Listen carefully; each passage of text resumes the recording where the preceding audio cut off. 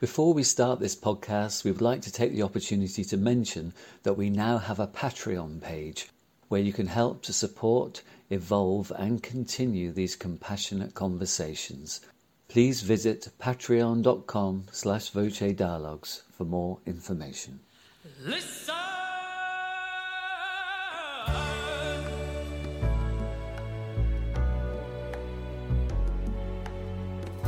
Welcome everyone to the Voce Dialogues, Voices of Compassionate Evolution. I'm Chloe Goodchild, founder of The Naked Voice, and this is our new online community where we are exploring, deepening and evolving our awareness of the transforming power of compassion. Enjoy these new dialogues with a wide range of artists, musicians, writers and philosophers, social entrepreneurs and sacred activists. They are all visionaries, transforming lives through the art of conscious creative expression with practices inspired by their own unique life experience. The Voce Dialogues are dedicated to the compassionate evolution of life on Earth. Well, greetings everyone, and it's my great pleasure to introduce you to Daniel Barber. Daniel, hello. Hello, how are you? It's great to be here. So great to be here.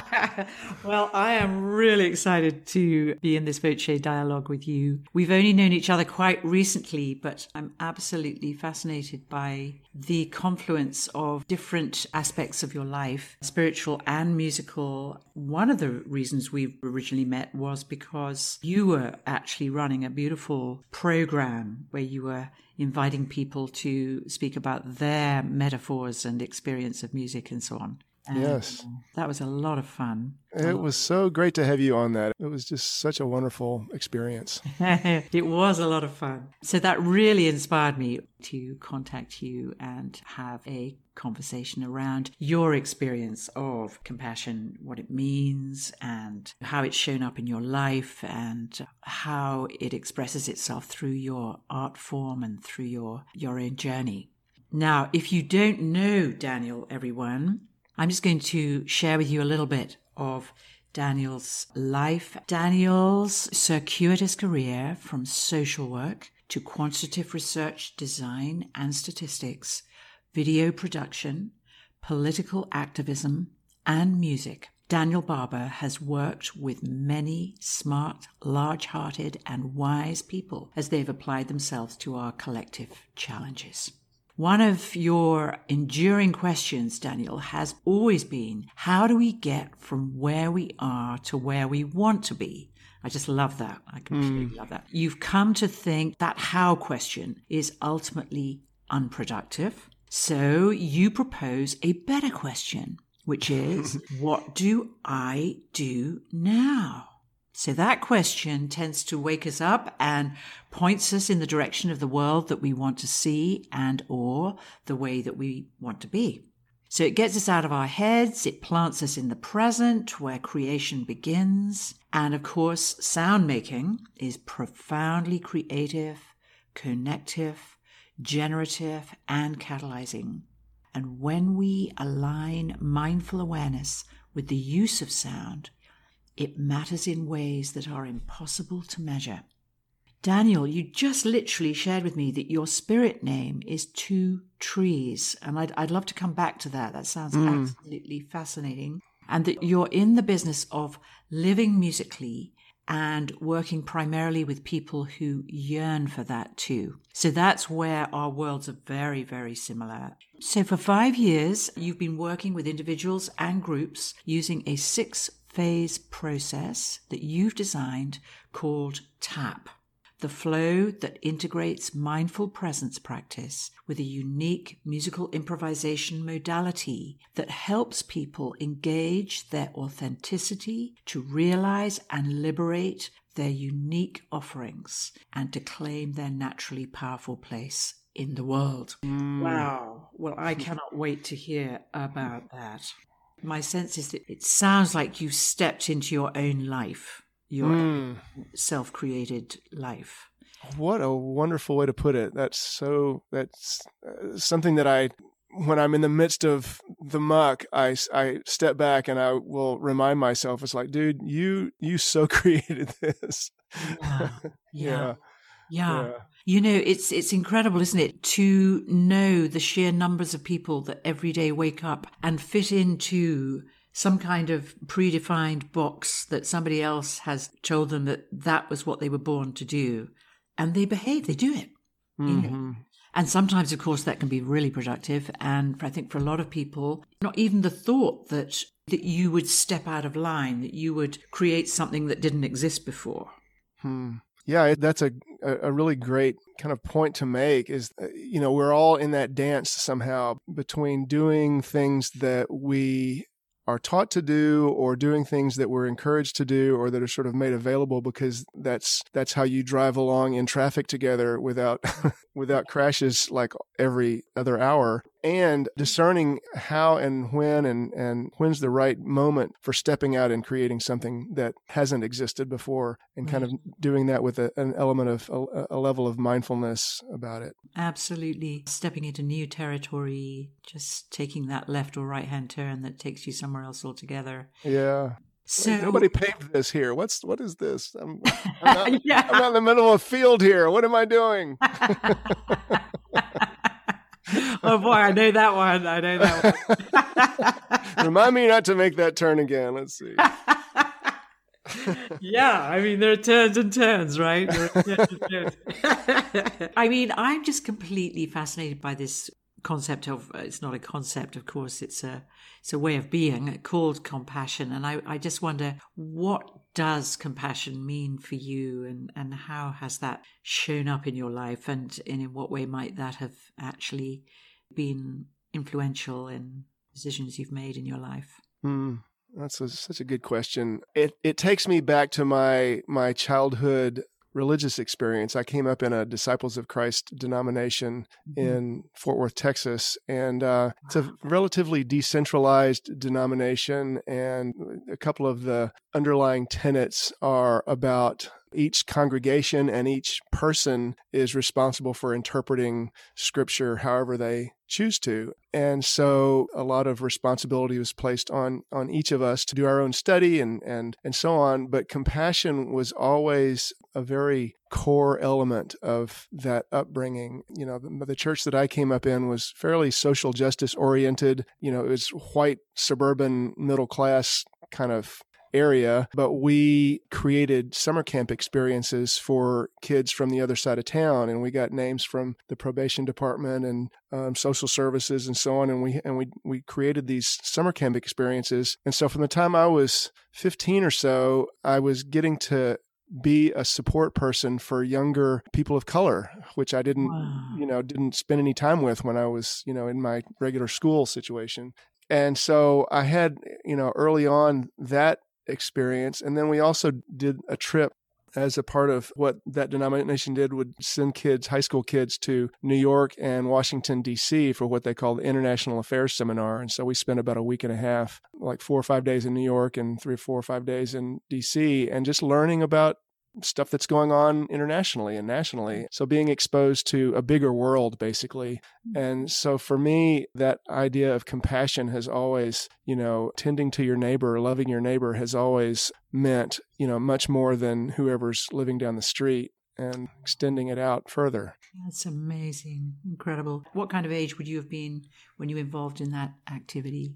We did those camp friendship experiences. I was probably 15 and 16 and 17, something like that, a couple of 3 years there. And experience at that age. It was. It really was. To really have some really enjoyable and some challenging experiences with people of color at that age, it changed my life. It changed my world. It became very clear that some of these kids are having experiences that are much different than the experiences that I'm having, but they're people, they're just kids. They're just doing what they do. And it was much easier for me to extend compassion, a real sense of compassion for them. And that really helped to drive. I mean, it was a very powerful driver for me to go into social work instead of becoming a doctor, literally.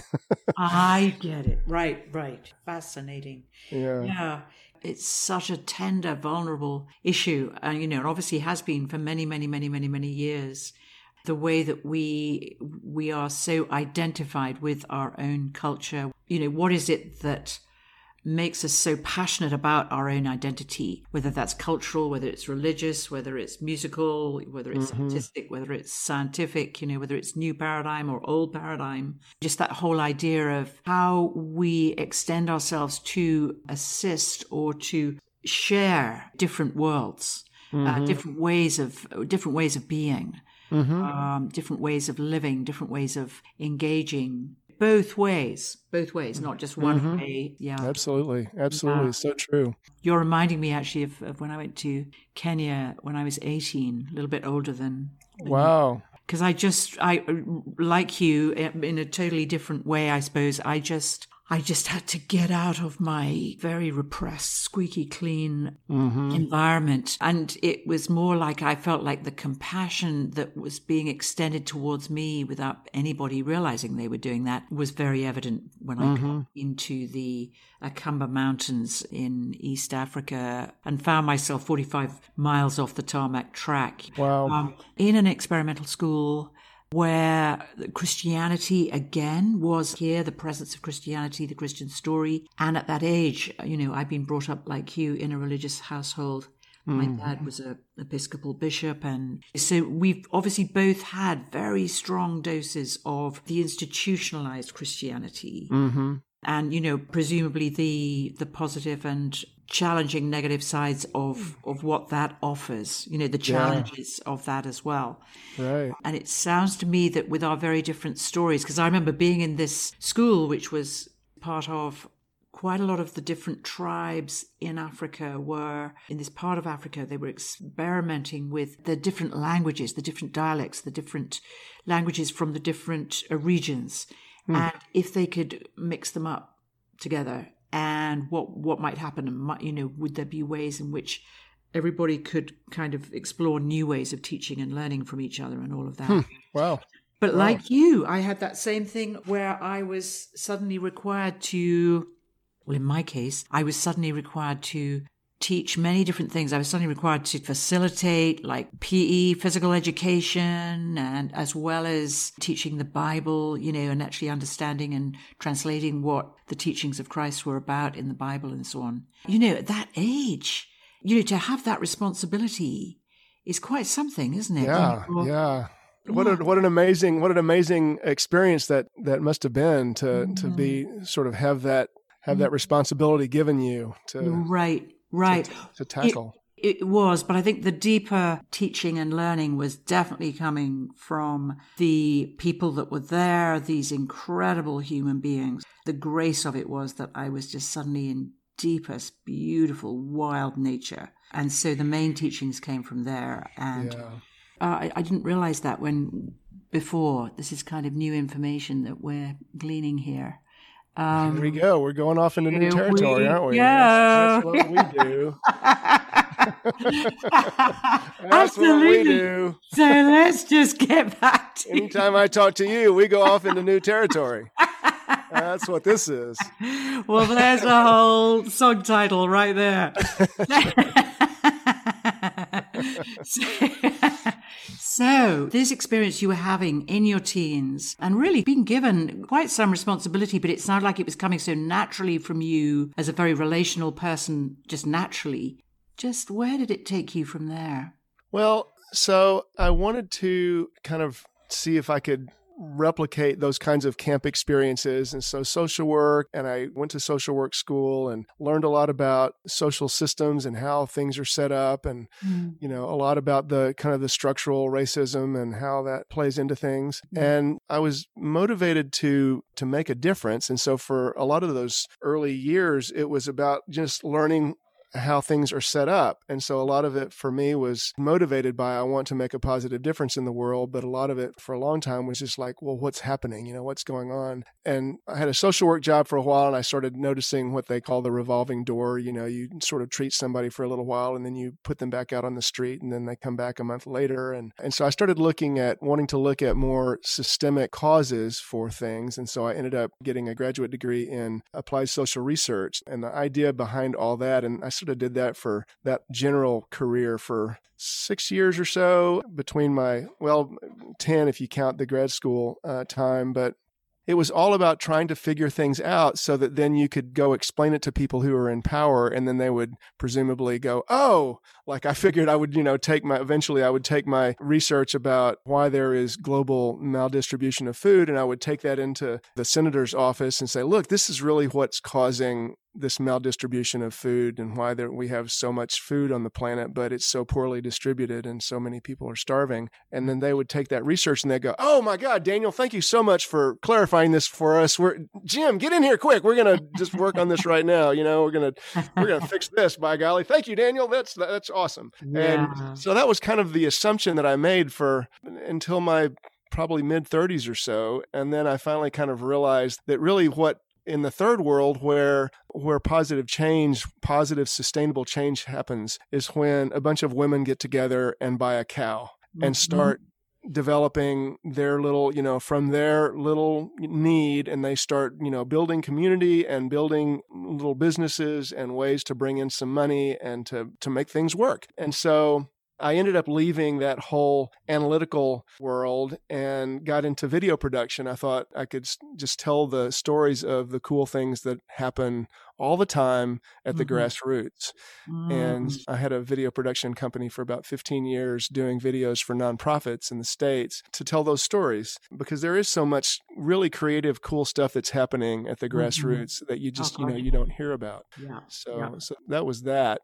And then I ran into my own life, and my second marriage collapsed, and I had to do a deep dive. And I had an experience at a leadership conference where I had sort of put myself out there as someone who was questioning whether or not capitalism could be healed. And this was at a conference of a bunch of corporate leadership consultant types. And I stood up one day with a mic and said, "It's all this energy that's being spent on trying to heal workplace relationships." And I said, "My question is, can you really heal this underlying capitalist dynamic?"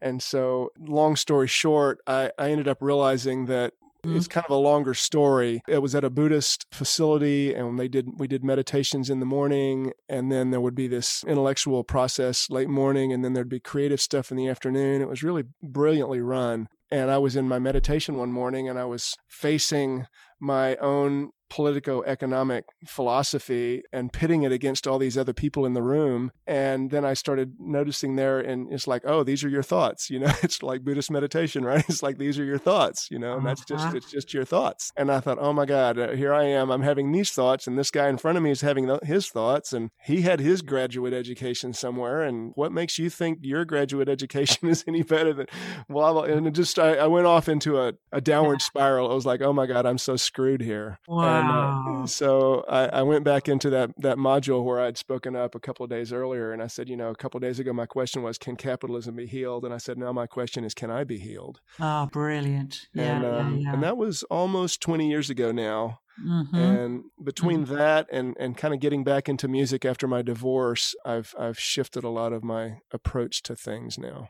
That's so interesting, because I'm hearing you speak about the dilemma of everything from sort of structural thinking, how we've been educated to think in certain kinds of thought patterns and thought structures. And that then obviously plays it out in the collective as what they call here the collision now between house-trained capitalism and oligarchy capitalism, and which is another whole conversation. Yeah. But what's really interesting to me is what you said there is that how you then made that big quantum leap from those external structures into the structures of your own mind. And then also what I'm interested to hear how the music came back after your marriage completed itself in that form. Well, fairly simple story. I had to just start playing the piano because I was so depressed. And so I just sat down at the piano for my own therapy. I played classical music as a kid, and I started at 4. And so I quit at 11. Then I took another couple of years in high school. But by the time I graduated from high school, I was a pretty capable piano player in terms of playing notes on the page. I was pretty technically facile, and my muscle memory was pretty good. So I could learn some pretty complicated stuff and play it. But my brother was a jazz guy, and I had listened to a lot of jazz as a kid, and I wanted to learn to improvise. I just always thought it'd be great to be able to improvise, but I had never got any training. And so 42 or 43, I guess, when the divorce happened, I started thinking, okay, I really want to get some training on how to do this improvisation thing. My trying to train myself had not worked. Really need help. Or you could say it had worked. You could say it had worked in that. Maybe.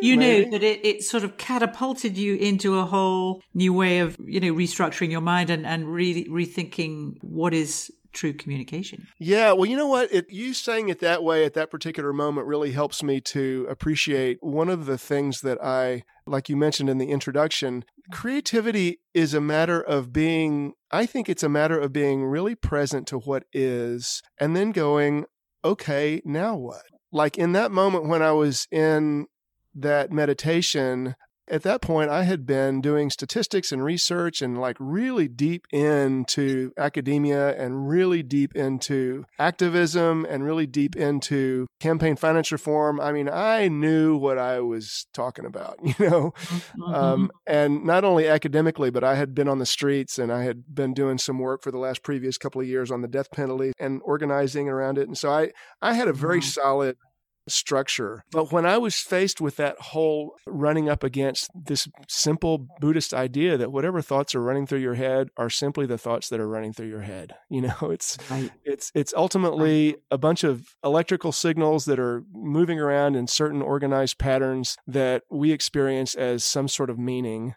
And if you open up to the whole quantum world, it's like, it's all just a bunch of patterns and energies that are floating around. And to whatever extent we think we're right about something or we think that we understand something, there's whole nother universes of stuff that we're completely clueless about.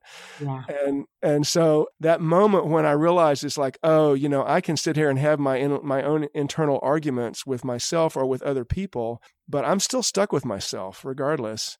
And that's when I sort of realized, wow, can I be healed? Can I actually heal these deep conflicts that seem to be just right here in my own head as I meditate here? And from that place, I just made this decision. Okay, well then can I be healed? And so from that simple little moment, everything about my life after that has been different.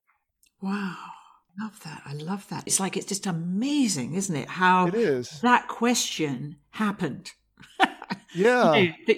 Somebody else might have spent another 20 years trying to, kind of identified with analyzing and therapizing the biological false self or something, the biological story. But so then you've had all this other education that has been sort of opening your mind in all these very substantial ways of thought. And then that deeper thing happens. Where does that come from?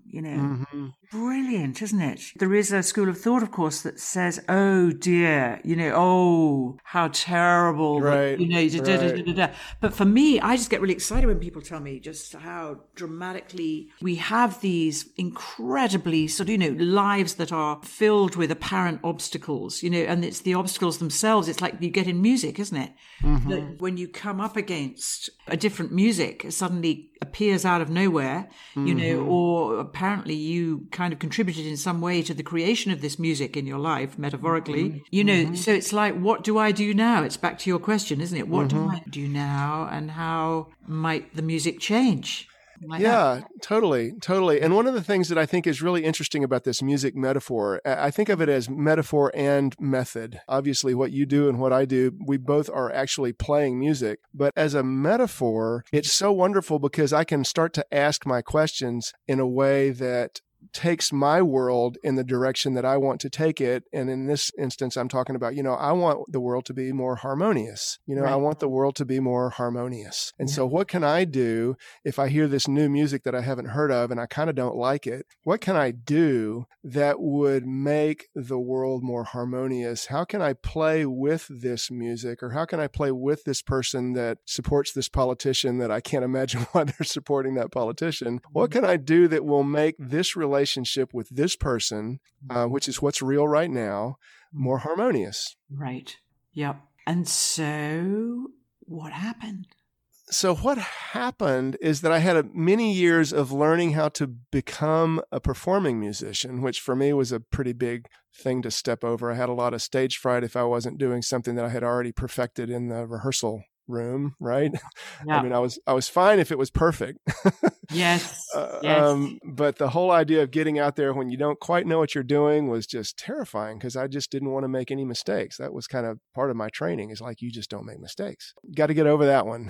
Oh, yeah. There we just about that one. Got to get over that one. Yeah. And so I spent quite a few years. I mean, I got this gig leading the band at a church called the Jubilee Community in Asheville, North Carolina. And so I went from, what I had described earlier, this, being depressed from my divorce and like just playing piano for my own therapy to leading a band in a fairly popular church in Asheville where we had 200 or 300 people for like 2 services and then another 100 people for the 3rd service. And I'm performing for like hundreds of people every Sunday, basically playing a bunch of stuff that I've never really played before. And I mean, we played everything from Elvis, the Beatles, the Stones, Frank Sinatra, jazz, Motown. We played everything. Oh, fabulous. So for one thing, I had to learn to basically make stuff up as I went and be okay with screwing up in front of lots of people.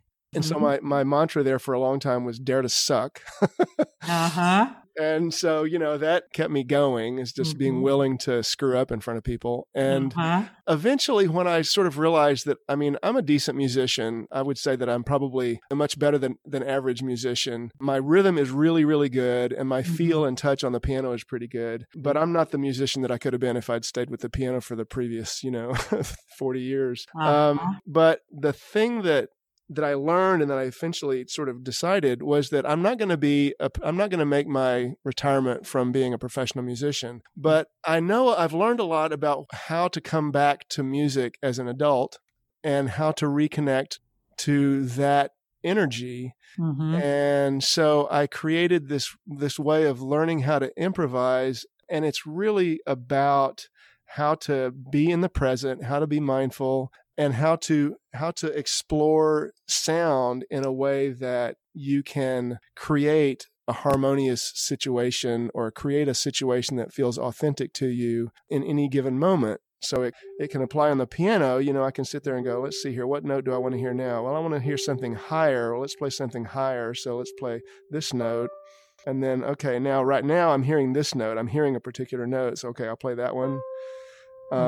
And then sometimes you hear the note that you want to hear, or sometimes you just kind of get a feeling. And so you just start kind of, and in the process of learning how to, and I'm sure you do this with your vocal work too, as you engage in that process of being present and sort of listening for what wants to come next, then we can start to learn how to engage in the moment. And we can learn how to try stuff, and we can learn how to relax the self-judgments when something doesn't turn out the way we expected. And we can learn how to be courageous and to try something that you don't normally do. Like, I don't normally do that. It's like, oh, well, let's see here. How was that? Well, it felt kind of uncomfortable. It's okay. Well, we learn how to be comfortable, a little bit more comfortable with the uncomfortable. Because, there's nothing bad about any of these notes. They're just they're just being who they are. Right. That is it. But what was happening to me when you were doing that was I could feel the different parts of my brain joining up, because just the sound itself, you've got the kind of left brain just thinking about where is that journey going, and staying with your idea of it being harmonious for myself and everyone. But then, of course, once you start playing those notes, you start hearing the space between the notes. Yes. And so that the intervals themselves start opening something up in oneself that wasn't there before. Absolutely. Absolutely. Sound is a bridge, isn't it? It's this bridge between something that I think I can understand. I can say that's a G, and I can say it's resonating a particular frequency, and I can say that it's a minor third below this, and I can there's a bunch of stuff I could say about it, but it's also just a sound. Right, exactly. It's just a sound. It's such a relief, isn't it, that it's just a sound? That's a really nice sound. Oh, cool sound. Oh, nice. But it also, the way that you're communicating what's happening is that you're also opening the door on somewhere we've never been, and a sort of sense of, wow, where is this going to go? And a kind of sense of what is that? And for me, often in our work, it's that the silence that's happening between one note and the next that's also opening up different states of soul, and different moods, different feelings. As you say, those notes that were much closer together, when you're playing them together, they create something not so comfortable, perhaps, but kind of ignite your attention in a different way. Yeah. And then I get to have the opportunity to decide, like, do I want to stay in this particular, like, I begin to notice, like, normally if I do a particular thing on the piano, and then I begin to notice things that I tend to do, and like, here I go again. I always do this particular thing. Okay, now what would I want to do? And if I start to do something that may feel a little bit uncomfortable, do I want to, stay with it for a little while, maybe lean into it a little bit more, do I want to, normally I won't, there's things that I might not normally do because I wouldn't think it's musical.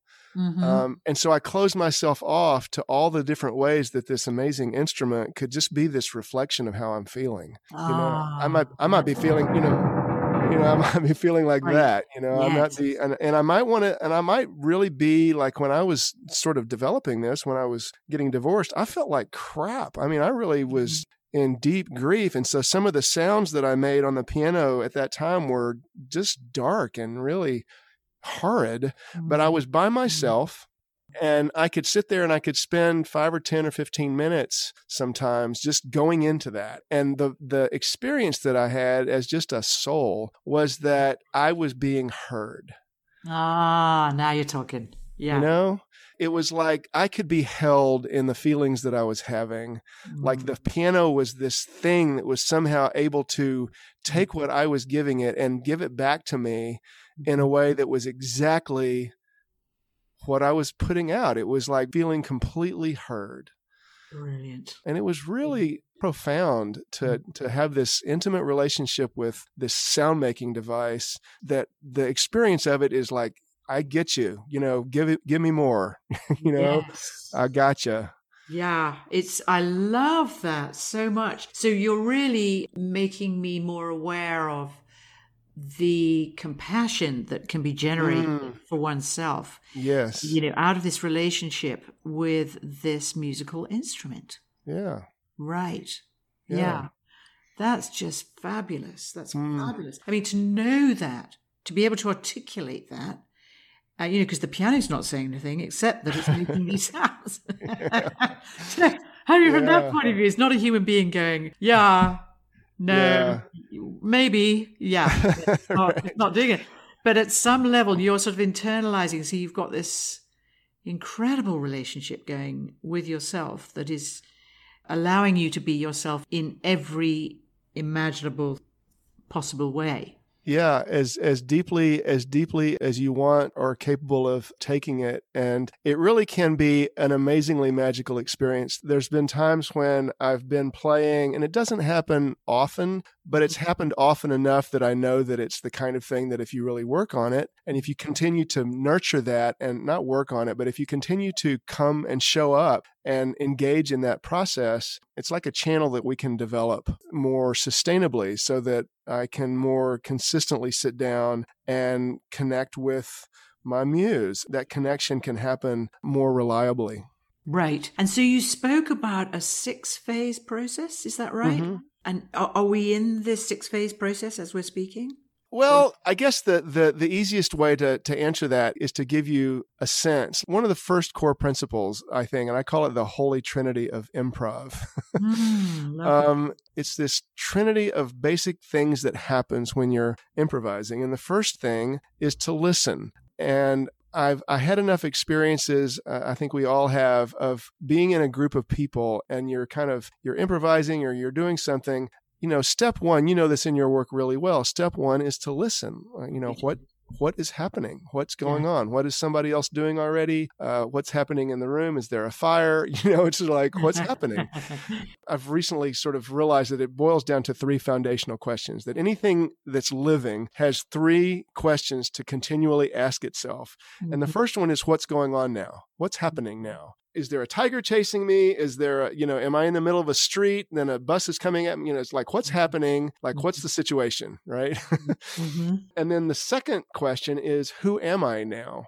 Who am I? How am I feeling? What's going on? What am I thinking? What do I know? What have I learned? Who am I now?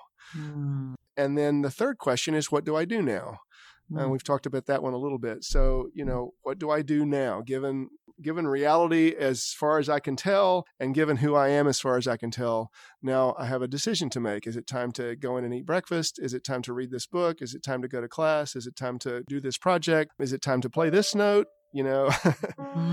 It's like, what do I do now? We're always asking ourselves that question. And we are so much in our heads so often by all of our structures that you mentioned, these structures and these philosophies and like strategizing stuff and planning and all this kind of stuff. We get lost in those thoughts. And then that sort of steps us out to, okay, well, what could I do right now that would move me in the direction that I want to go?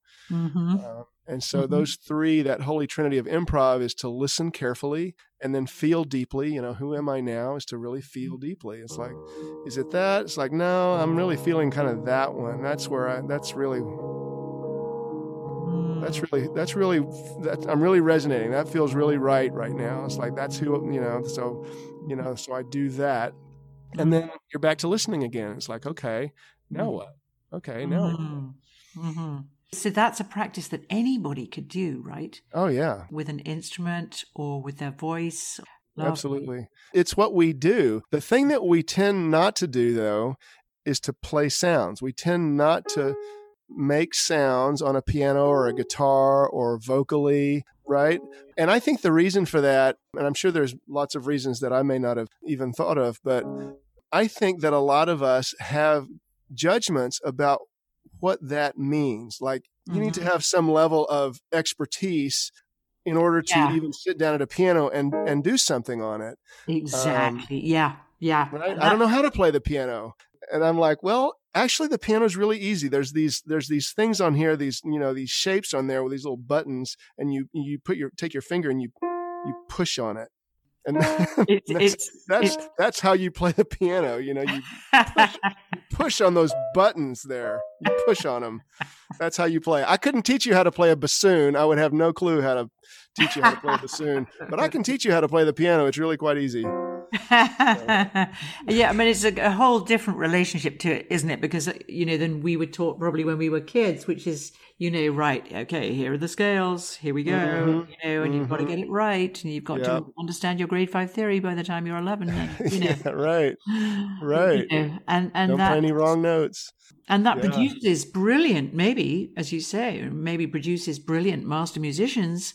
But I mean, if I think of, concerts I've just not been moved by. I'm brilliant musicians, but I'm fundamentally not moved. However brilliant it was, technically brilliant it might be. The point is what really moves you, isn't it? I suppose in voice terms, people like Leonard Cohen or Janis Joplin, really untrained voices, or like voices that are just so unusual, or Björk. There's this amazing Sami singer from Lapland called Mary Boyne Pearson, and she just has this extraordinary voice, that is completely out of nowhere, that it really comes out of the ground, and it's utterly unique. And it's imbued with soul. There's just this soul, this presence of the human being. She's at home in herself, which is what I hear you describing is happening here. You're literally coming home to yourself, and the relationship with the instrument, which is not a kind of competitive, performative relationship at this point, but more of a compassionate relationship. And it's a very real relationship. I've gone through a lot of different kinds of experiences with this in my life, but whenever I start to write, whenever I sit down at the piano, even now, I will usually start just by playing one note, because a lot of times my mind will want to sit down and play something that impresses me or that I think might impress somebody else. Right. But I find that when I actually sit down and just go, okay, and just play one note and listen to it for a minute and just connect to the sound itself and just, it's like, that's what's real. All the other stuff that I'm thinking or whatever is a function of all those electrical patterns that are already in my head running around. And it generally doesn't take me to a place in my life that feels authentic or like I'm actually contributing something, or that I'm actually able to be open enough to be compassionate with another person, right, or to myself. Yes. With you. But if I do this and start really listening,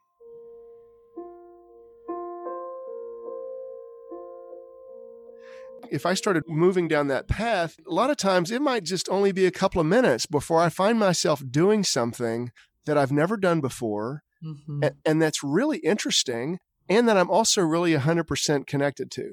It's like really cool. And I'll find myself maybe sometimes playing for 10 or 15 minutes and doing stuff that I've never done before, never imagined that I could do. And I'll end up just in tears at how glorious the experience was. But it's because it came from this place, this really simple, just listening and connecting and going, okay, I don't have to understand anything here. I just want to be real, and I want to have an authentic experience of being alive. I love it. Well, now, it would be lovely, actually, before we close, to hear if you felt like you wanted just to give us a slightly more extended version of what you're describing in words, just on the piano, if you felt like you wanted to do that. The other thing would be, I'm quite intrigued also to know about this spirit name of yours that's materialized recently, Two Trees, you mentioned.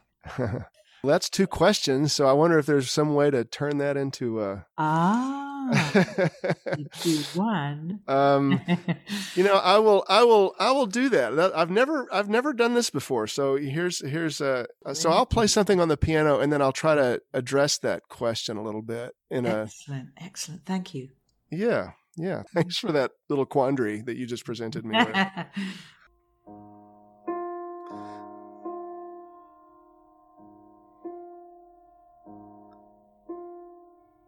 That name came from out of nowhere, or so I thought.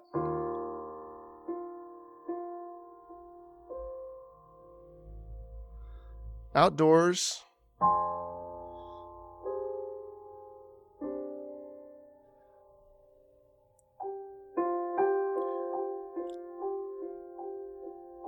in sacred circle,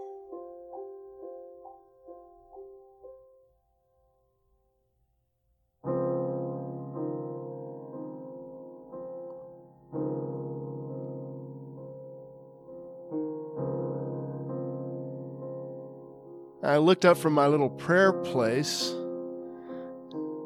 and I noticed that the sun was positioned exactly in the middle between two trees.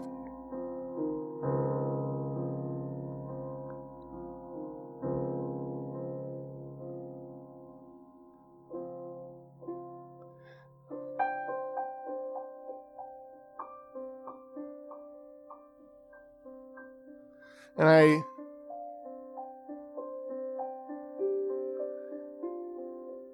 had several different kinds of thoughts that I wouldn't be able to articulate now, but that just really planted me in a place of appreciating how magical existence is,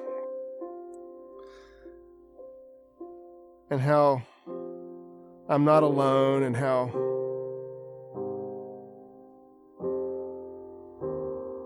there's much more going on than I can ever imagine or understand or make sense of.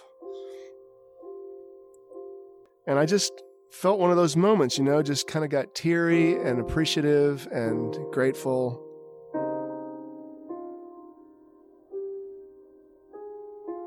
And I kind of looked down and started to kneel a little bit.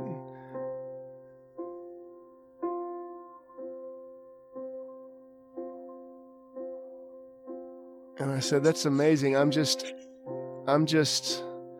I said out loud, I am, and I looked down and I had one foot in one shadow of one tree, and the other foot was on the edge of the shadow of the other tree. And I just said, 2 trees. And I knew in that moment that I had just been given a name, which is usually about something to live into. So 2 trees, that's what I have to live into. Interesting. And then it was only like several weeks later when I realized that I am the product of 2 trees. My mother's tree, my father's tree. There's a lot of complexity there.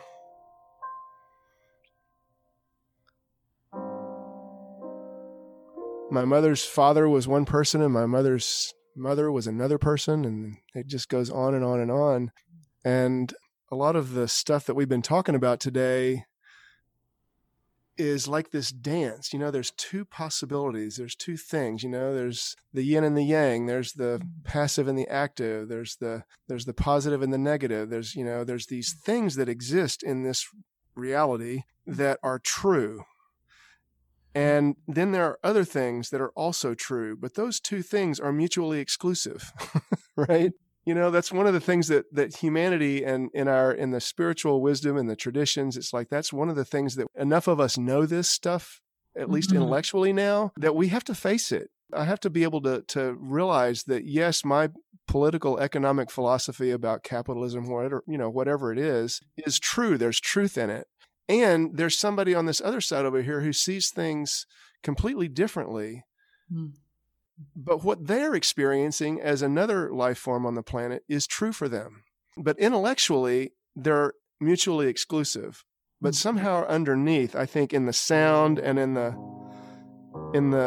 real deep truth that can hold this idea and this idea, which together they sound really awful together, but somehow they are interdependent at some level, aren't they? They can teach each other things. Yeah, and they can be beautiful, given sufficient context. So it's like, and so music is this metaphor. It's this amazing metaphor for, it's possible for me to have this conversation with somebody over here that I completely disagree with, but still know that underneath there is a way to make this thing more beautiful. And so my only question then is, what's my part to play in that? Even if this person doesn't change their mind, or even if the world doesn't change to my will, the thing that I add to it makes the whole thing a little bit more beautiful. Beautiful, beautiful. Well, that almost, in a sense, comes back, the sort of echoes there of your Holy Trinity of the musical process.